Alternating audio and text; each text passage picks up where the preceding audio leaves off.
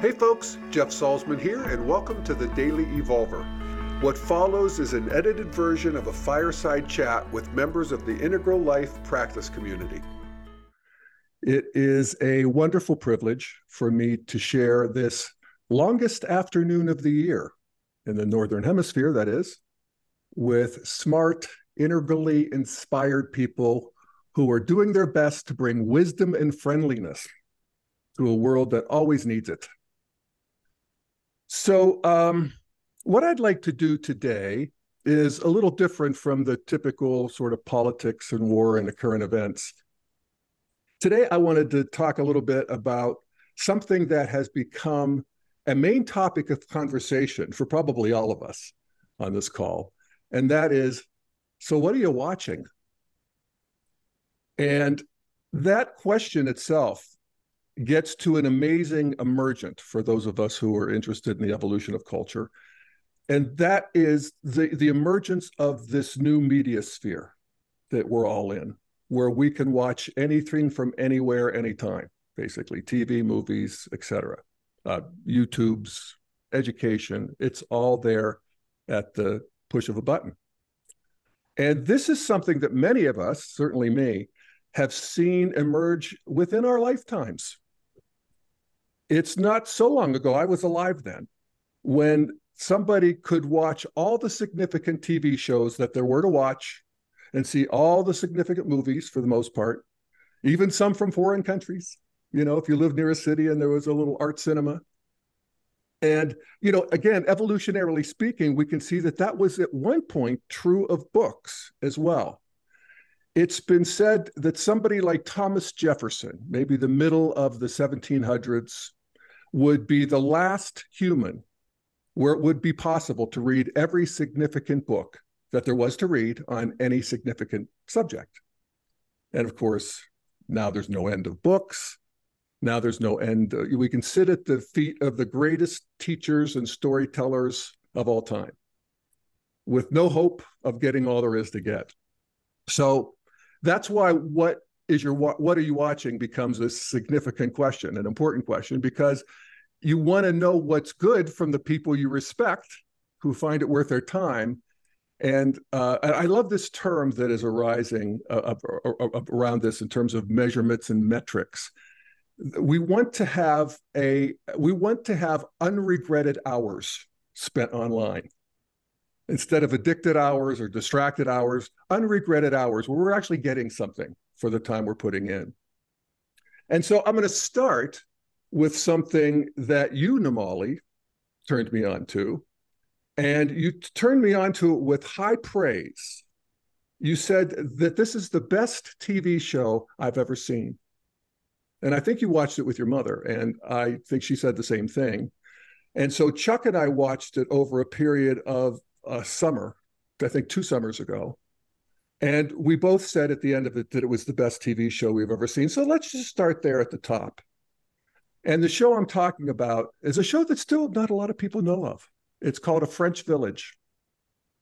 It's a French TV show, 7 seasons, 72 episodes, high budget, high creativity. I don't know who's behind it, but whoever they were a genius at storytelling. And I would recommend it to everybody. The quick description on Google is this. Says, tracing the experiences of various residents of a fictional small village just inside the occupation zone during World War II, who deal with issues including collaboration, the resistance, the fate of the French Jews, and war profiteering. And that is the quickest possible synopsis, but it is so sprawling, so beautifully cast. The story is so impeccably told.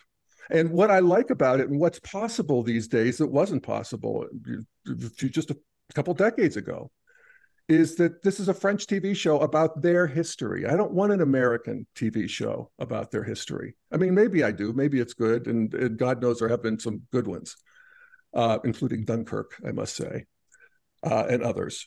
But to see it, the French tell this very significant story using the best of their abilities in 2009 is just something that adds to the sort of karmic louche of it, the liquid sort of reality of it.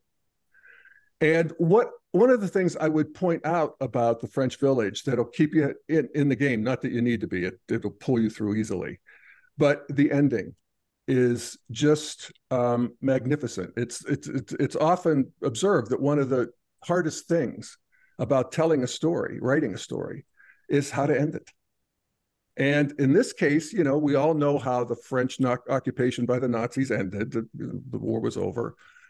But how do you bring it home to today, or do you? Or did you just leave it there in 1945 after telling a magnificent story? You get a nice panoramic wide shot and the end comes up. Would have been fine. But they were too good to just do that. Because, you know, again, this was made in 2009, and many of the characters in the show that you came to know and love are still alive. You know, they're old now. It's 2009. What are they feeling? What's going on there?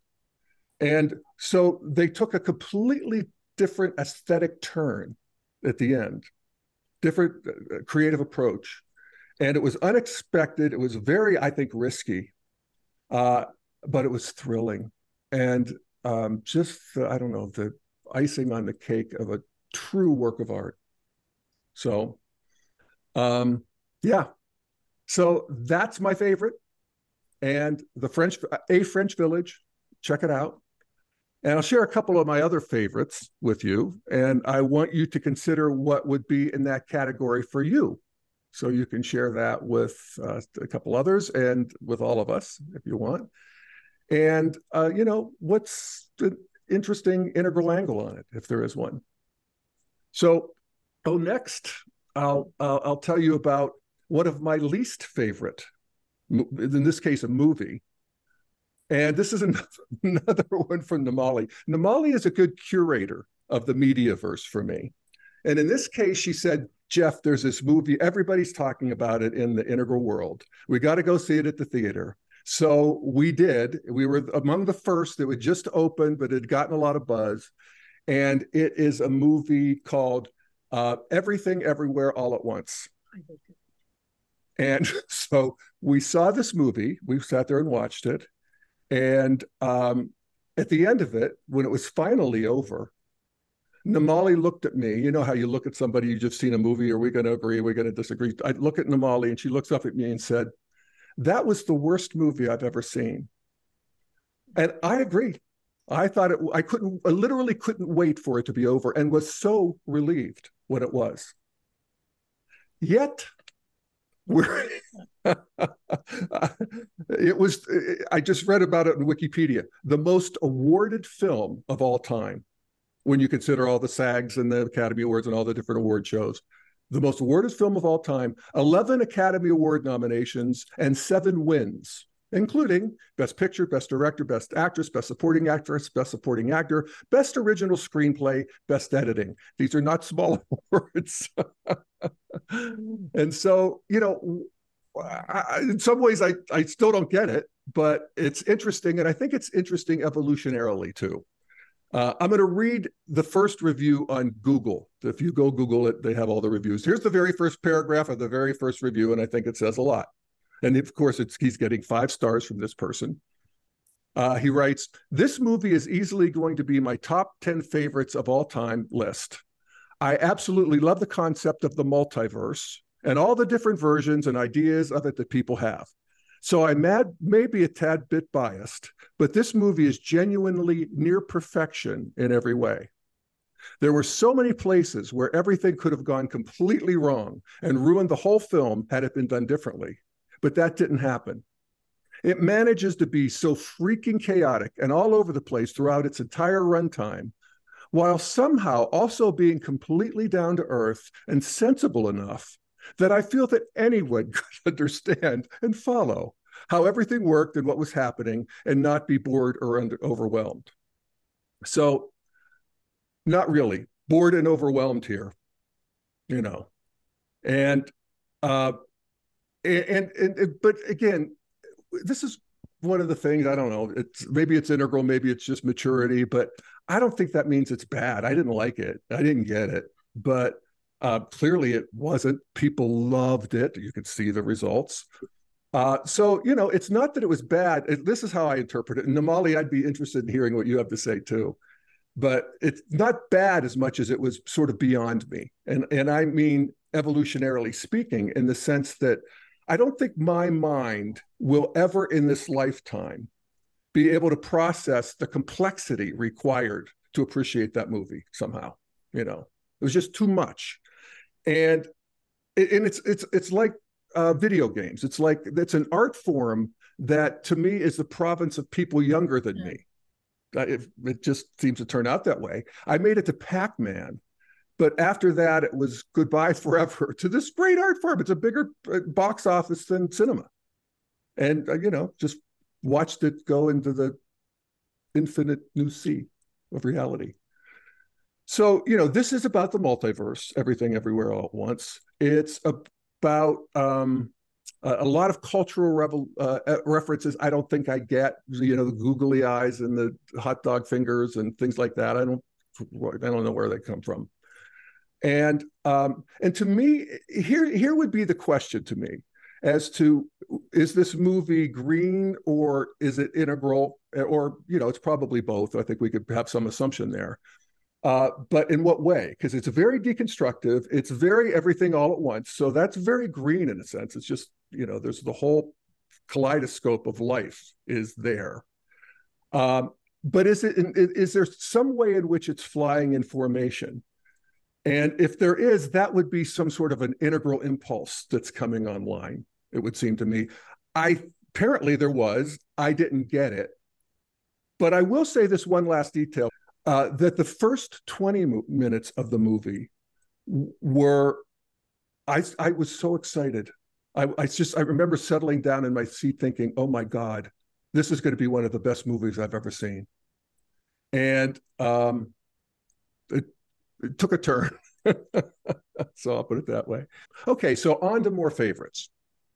Okay, so one that's fresh in my mind because Chuck and I just watched it, and we just finished it about a month ago. We watched it all through the winter, was Downton Abbey. And I resisted Downton Abbey for a long time because it seemed kind of soap opera-ish, and I wasn't sure I'd like it. But I did. I loved it, actually.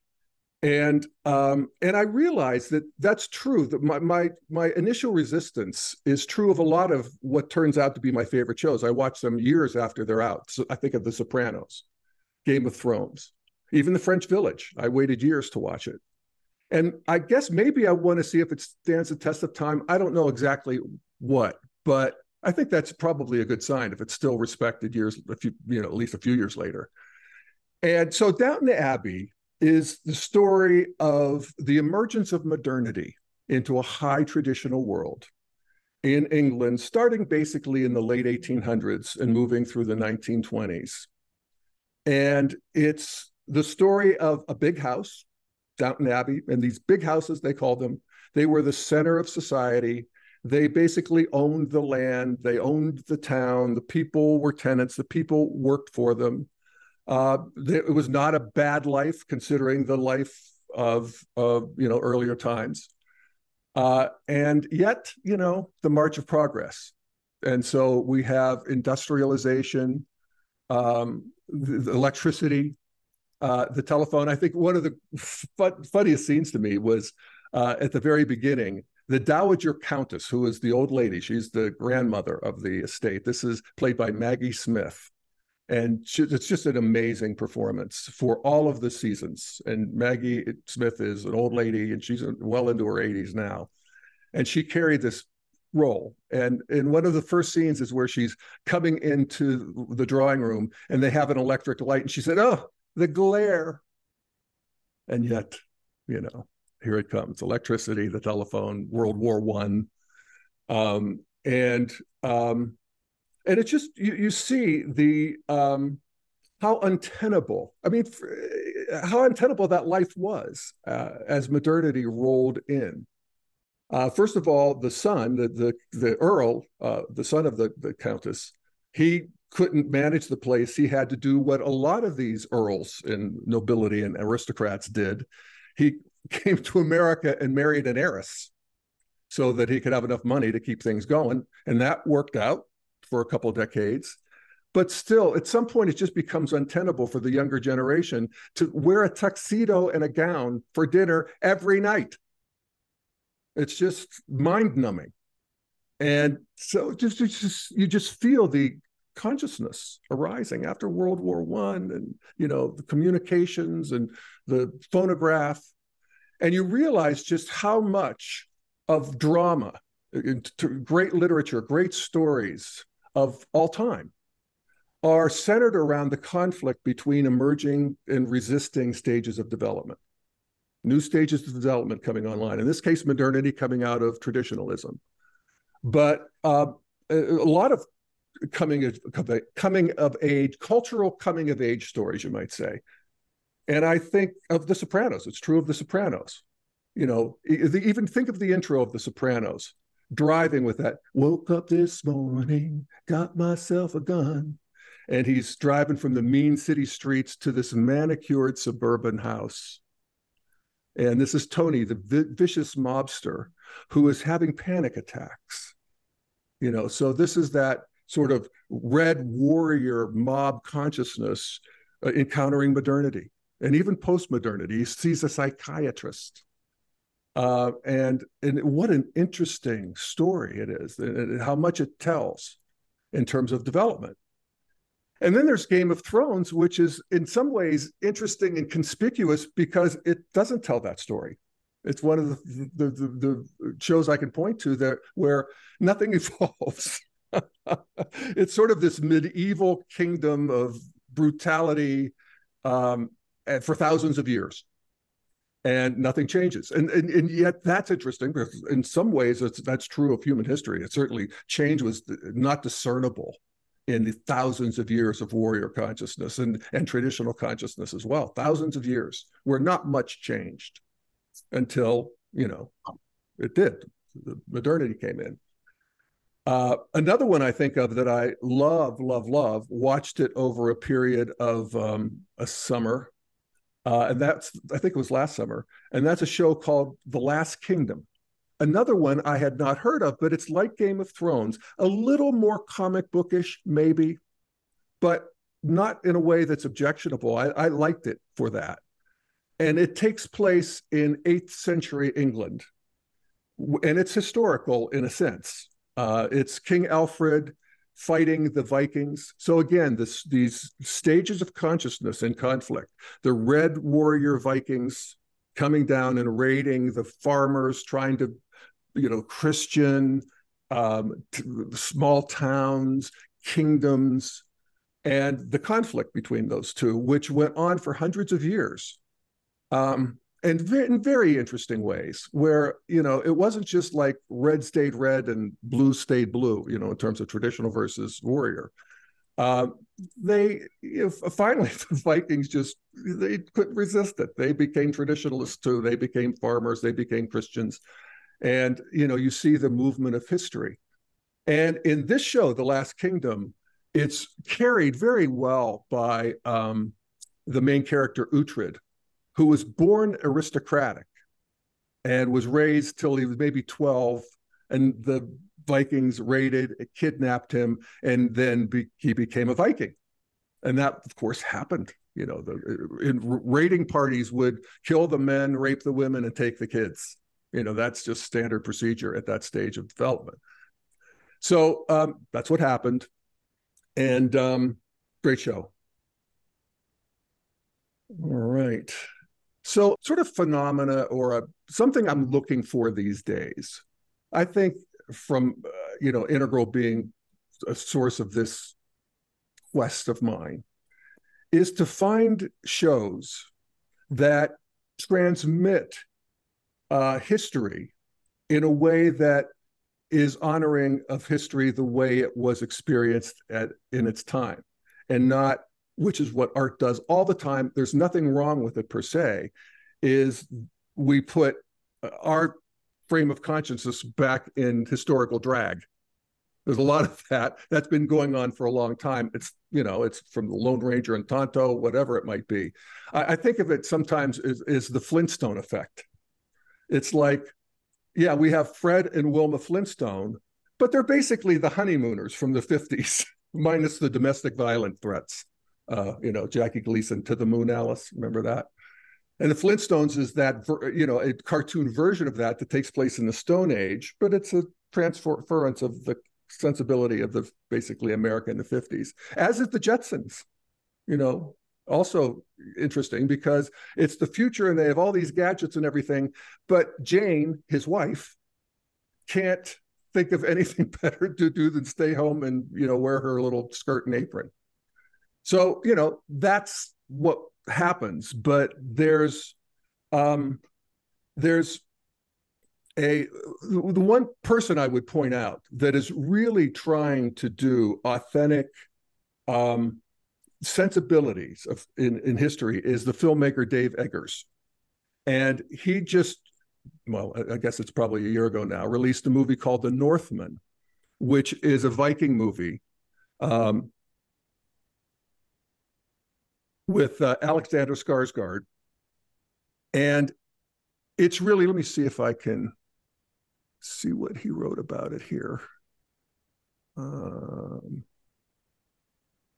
Well, at any rate, it's a very brutal movie. There's a lot of magic to it. There's not, in some ways, a narrative drive like there is in, you know, most Viking movies. There's sort of this revenge thing going on. There's a lot of sort of impressionistic kind of mystical thinking, and I loved it. And I particularly loved his previous movie called The Witch, subtitle A New England Folktale. And it's about a time in American history that, first of all, really fascinates me. It's a time of the Puritans, and it's a world of magic, black magic, possession, you know, these things that arise when life conditions for people are extreme, which is how they were in pre-modernity for the most part. And now you're moving from traditional, you know, on a good day, England to the wilds of North America. And so it's really a big step down. You're moving into almost a hunter and gatherer kind of a life condition. And people in that era, and I, you know, read a lot of history and so forth, they're, you know, they're living in a world of spirits, good spirits, God, salvation, but also devils and witches. And that's what was the reality here. This is 1630 when this movie took place. And it's a walled town in New England. They don't really say where.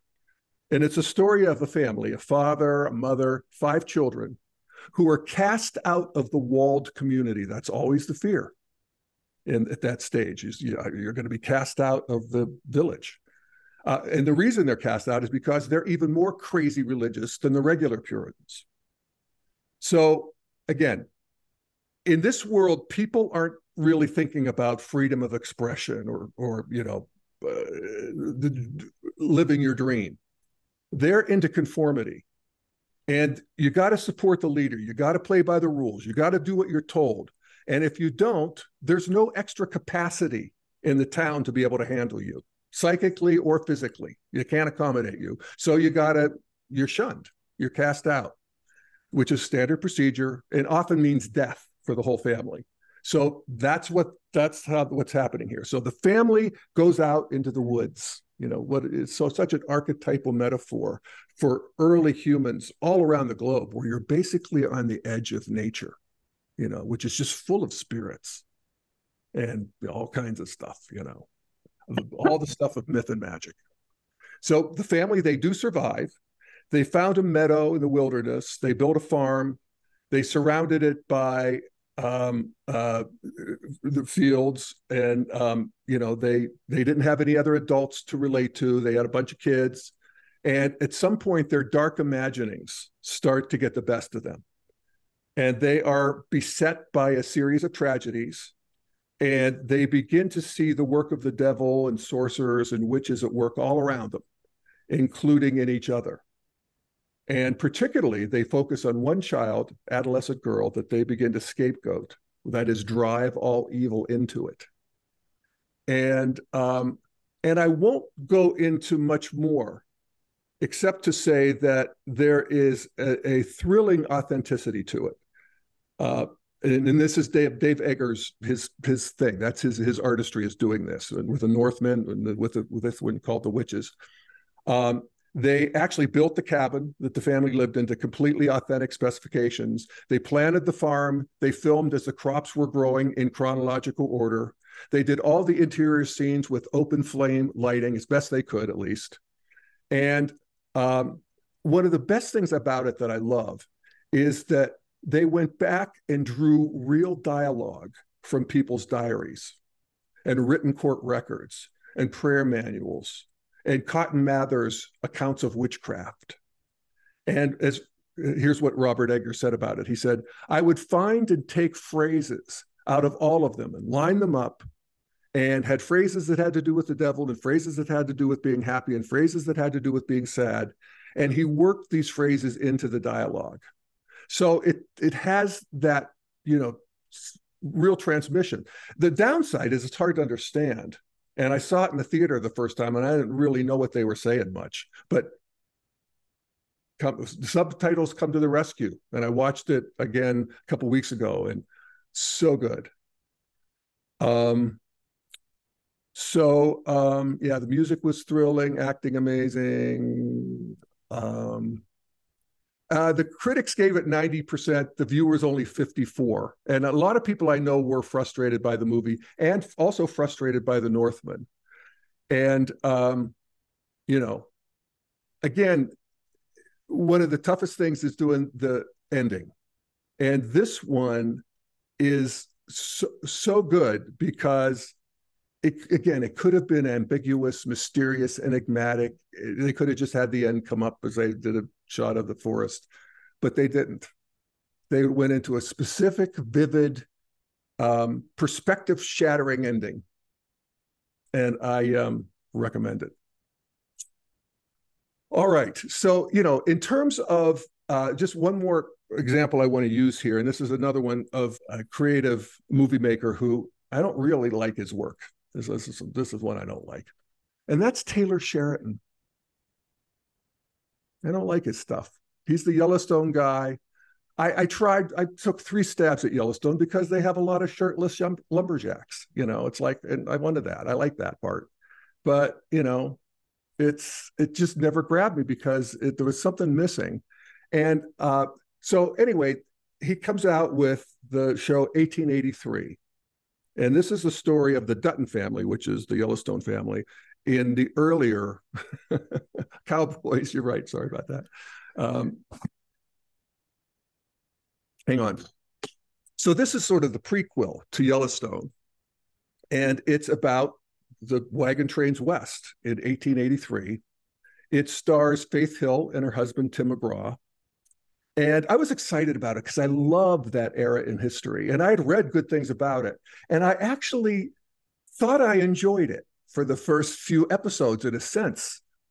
What really pulled me along was the huge budget, the authentic, they were very authentic to the wagon trains, how they looked, how they camped, the actual machinations of the wagon train were very good. And, I know a thing or two about that. I like that sort of thing. And, but the problem was the writing was modern, and the sensibility to me was modern and even postmodern. It's like liberals' ideas of conservatives. You see a lot of that in the media and in entertainment, because most of the people making entertainment are not traditionalists, or never have been in many cases. So it's always something I smell and feel.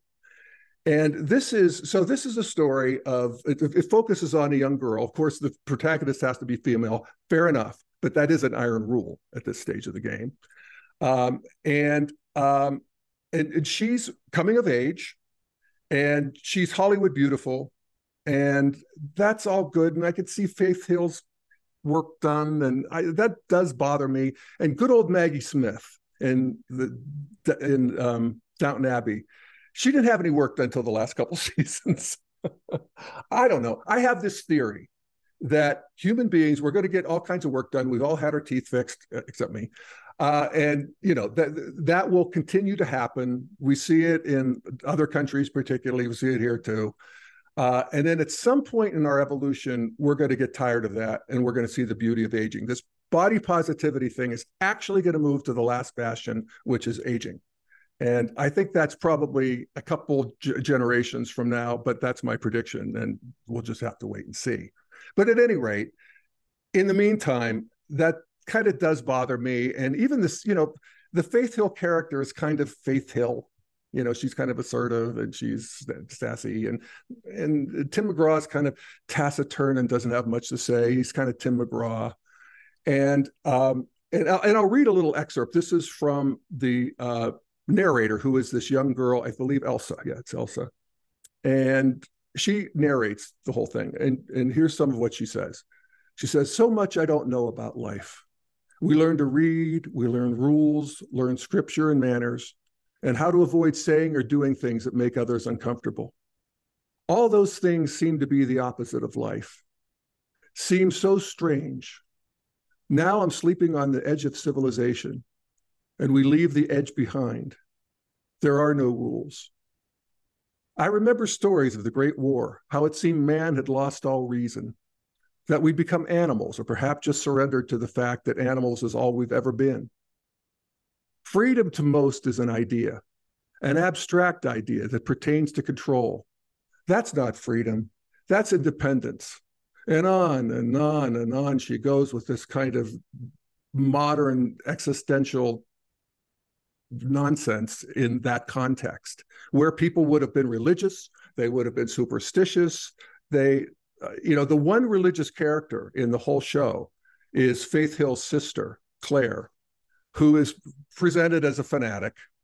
They all were. Fanatics are, they serve their role in development. And things become so bad, she kills herself in the second episode. So that's it. No more of that sort of magic myth sensibility that I find missing in all of his work. So that's my complaint about Taylor Sheridan. All right. Okay. That's what I had, some of what I had to share anyway. Why don't we share with each other? We can put people in groups of 4 for 15 minutes, as we normally do. And in this case, I'd invite you to share some of your favorite shows. What are you watching? Because I want to hear about it. You can put it in the chat, and we'll have a little open mic here at the end. But for the next 15 minutes, let's do groups of 4. Share what you're watching, what you're liking, any integral insights, what you're not liking. Some of what I did. So is that good? But yeah, I hope you had a good discussion with your friends. And I'd love to hear what you have to say. Also, to bring back from the table the argument for everything, everywhere, all at once. Love to hear that. And if you are interested in sharing, raise your hand. And in the meantime, Namali and I were talking, and Namali brought up this whole well, first of all, the idea of how is media an ILP, an integral practice. And Namali, I invite you to share about that. But the thing that comes to mind is that it's a little bit like what I was doing when I was talking about what I liked and didn't. It's an opportunity. It's such a good map. It has such explanatory value. I mean, it really does. So that you can see the cosmic address of the person who's making the show. You factor that in. The cosmic address of the characters, your cosmic address, that's a practice right there. What type you are, what the stage it's coming from, what state does it evoke? These are very, very helpful, to moving the thing on the Google map. You just see more resolution in all of it. So Nirmala, you were talking about this big category of reality shows, and you mentioned one that you had actually told me about a couple of years ago, and I did watch a couple, and you're right, it was great, called The Repair Shop. Yeah, again, there's just the arts and the media really truly is, I think, an integral life practice, because it shakes you out of your perspective. Sometimes you can take new perspectives, you can break your old perspectives, you can be shocked into new perspectives, and talk about state experiences. Like, I remember still walking out of the theater having watched Dunkirk, for example, and just just really feeling it. Another movie was the Hidden Life for me. Just walking to my car and feeling like I'm gonna throw up. I'm gonna throw up because it touched me and it moved me so much. 3 hour long movie. Yeah. And just gripped by it the whole time, you know. So The Repair Shop was something that is one of my favorite shows. It's an actual little repair shop, like a cottage somewhere in England, and people bring things to it that they inherited from their great grandfather or whatever. So like sometimes there are things like a toy that somebody's great great grandfather built out of broken pieces of wood from a plane that he flew at the First World War or something like that. And it's a repair shop which is not bringing these old items into like brand spanking, like new shiny objects. Rather, it's restoring them to their dignity. And so one of the items that I just will never forget is one family brought a violin that was really broken. They brought a violin and they explained that the violin was what their great great grandmother had played at Auschwitz. And this is fresh to me because I just visited Auschwitz about a month ago. The Nazis forced people to sometimes play music when the trains arrived at Birkenau, as though like, oh, you're coming to this wonderful place. And how these experts at the repair shop, these restorers, the care that they took to not remove her fingerprints that they could still find on the violin. And rather they restored it to a playable violin without removing the story of the violin. And so, yeah, just I would like sob watching some of these shows. No, it's one of the sort of integral transmissions is sort of the transmission itself, that they're going for the karma. They're actually bringing that sense of time and place and dignity to the fore, and we get to be there for that. That's amazing, And again, perspective shaking, adding, all that good stuff. So speaking of which, so Everything Everywhere All at Once. Let's go back to that, because that was about multiple perspectives, right? What overload maybe for me, but what do you think? So Nina, does Nina have her hand raised? Yeah, I don't have my hand up, but I'm here. And I mean, I don't know what to say about why I liked it. I was thoroughly entertained by the silliness and the goofiness. I'm goofy, so I like the sausage fingers. I think I just like that they were jumping into different timelines and it helped me to think about what's going on in other dimensions that I'm not aware of right now in this moment. So yeah. I think that's why I liked it, is because it made me think about what might be going on that I'm completely unaware of. Oh boy, well, what a question that is. And I'd be grateful to any work of art that would evoke that in me. I'm glad it did in you. And it makes me want to reconsider and maybe rewatch it at some point. It's on a small screen and I'm not Don't torture yourself.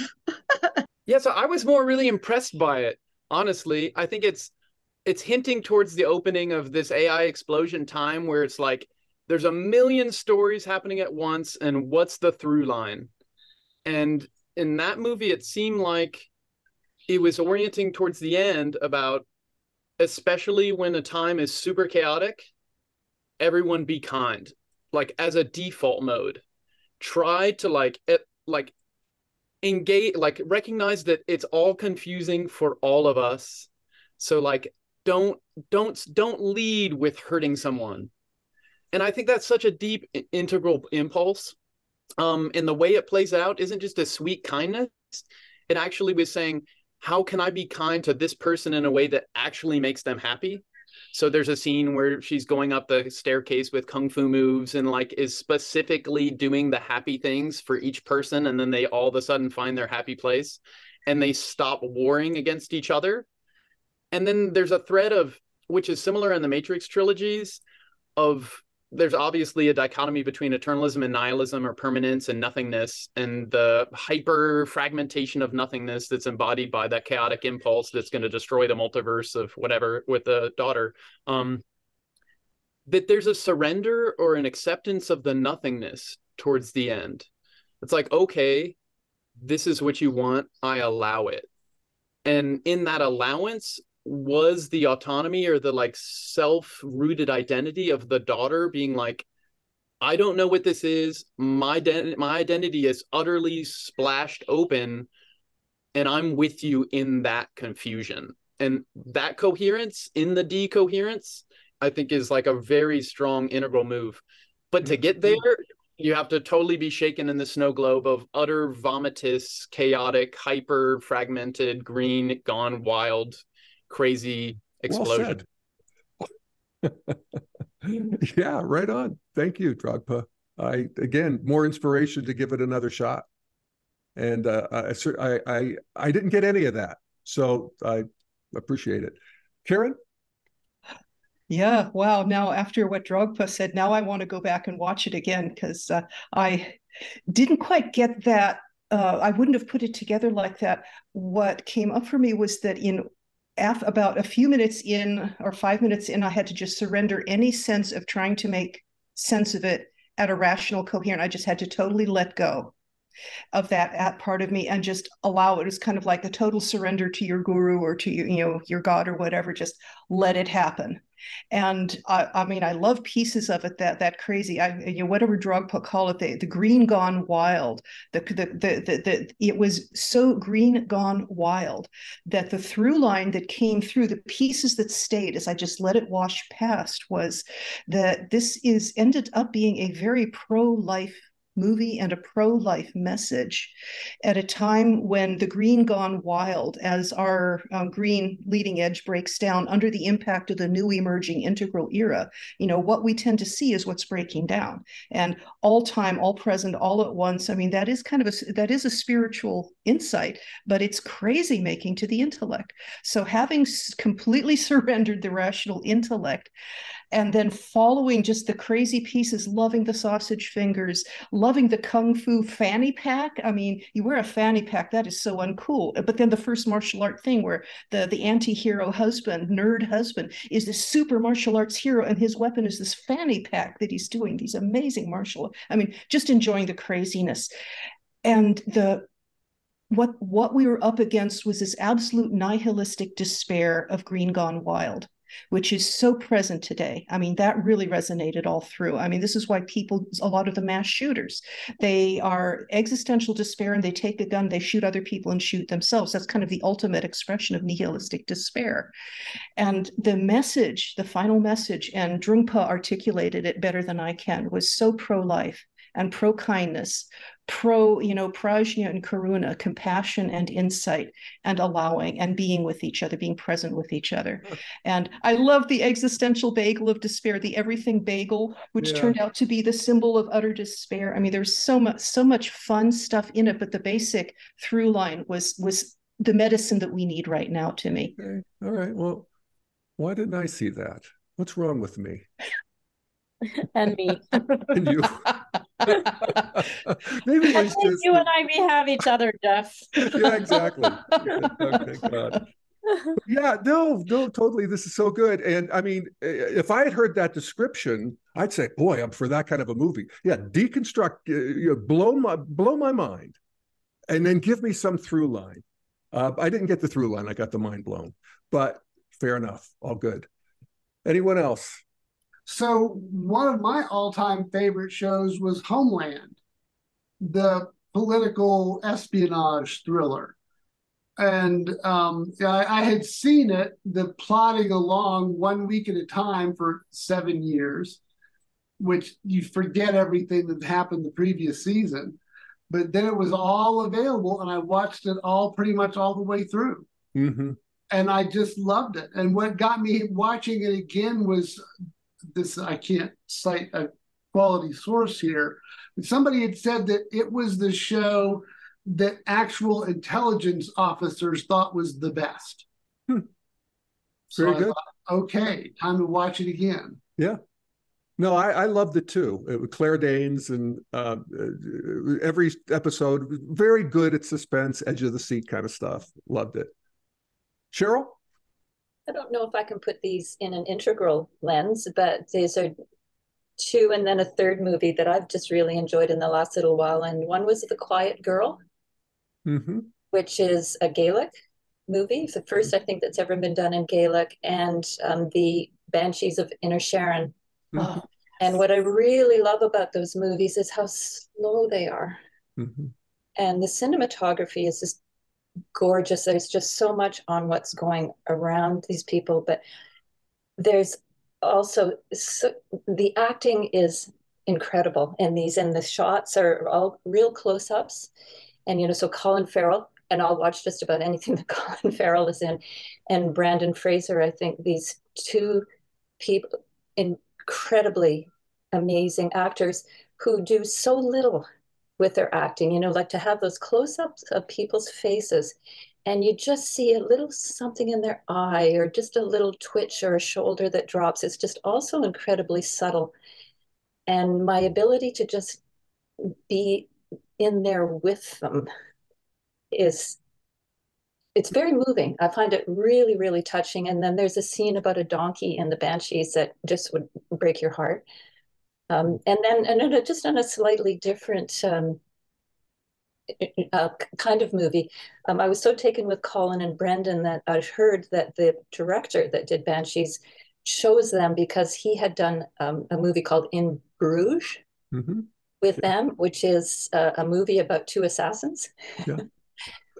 And the chemistry between those two is incredible. Yeah. Like to just watch two people interact that way, and the humor is gorgeous. So it's just something about that's psychological that I'm just really, really enjoying right now. And then again, that just beautiful cinematography and quiet, just really, really quiet, very little action. Yeah. Thank you. No, that's very true, and I loved both In Bruges and The Banshees. I haven't seen The Quiet Girl, but I'll add it to the list. Anyone else? All right. Well, that means we're complete, perfect, and whole once again. I might also, when it comes to sort of expanding perspectives and just exposing ourselves to all these kinds of media, another really incredible source of entertainment and learning these days are YouTube channels. Oh. There are a gazillion different incredible YouTube channels that are, beyond the education you can get from TV or whatever. People just whether it's a travel channel or a philosophy channel or a religion channel or whatever, mathematics channel, or it's just stunning what YouTube channels are there right now. No. A friend of mine just showed me a channel of it's a Guatemalan grandmother making tortillas, and she has a cooking show out of her little shack kind of thing, open fire, and it's got hundreds of thousands of views. Just that kind of thing. It's just if you can imagine it, there it is. Yeah. Okay. Yeah, the Japanese movie Drive My Car was really impressive. I think it won in Oscars Best Foreign Film. It really seemed like a very solid integral level expression. A Chekhov director who had a big loss recently, and his directing style is to have all these people who speak different languages get so good at what the literal story, like the literal lines of a story is, that they no longer are using the language to communicate, but they're just directly creatively responding to each other in real time within the container of the Chekhov play. So that's basic. But, and wait, so Drive My Car, a Japanese movie, and it's based on a Chekhov play? It's about a director. Oh. He's an expert of Chekhov plays. He goes through this giant, heartbreaking, unexpected, surprising loss. And then he still goes into running this a film festival of an upcoming Chekhov play. They audition for it. There's someone who's deaf, someone who speaks Mandarin, someone who speaks English, all these people speak different languages, literally don't understand what they're saying to each other. And then they sit down with his method, repeatedly go over the lines so much that then they just viscerally play off each other without knowing what the other's saying verbally, but just from knowing the framework of the play in their own language. And it brings this whole coherence thing together with all these languages, but it really becomes this pulse of this through line is like so elegant and beautiful and quiet. And he's driven around by a driver. And I mean, it's just, honestly, it was the most surprising, like constant rug pulling movie I've ever seen. Oh, but in the quietest way, like layer after layer of these like total surprise twists. I mean, yeah, it was gorgeous. Well, we have to watch it tonight. I mean, drive my car. Yeah, it's long and quiet, but worth it. Oh, yeah. You inspired me to watch. Namala, you're nodding in assent. Yes. All right. Well, I think we're good. Thank you so much for joining me. It's so fun to hang out with you. And I won't be here 2 weeks from now. We were doing the first and third Wednesdays. But the next first Wednesday is the 5th of July, and I'm going to be on a little trip. So I'll see you in a month. But I look forward to it. Happy summer, everybody. Bye-bye, everybody. Thanks. Thank you. Thank you. Bye, everybody. It's been wonderful. Have a lovely afternoon. Until next time.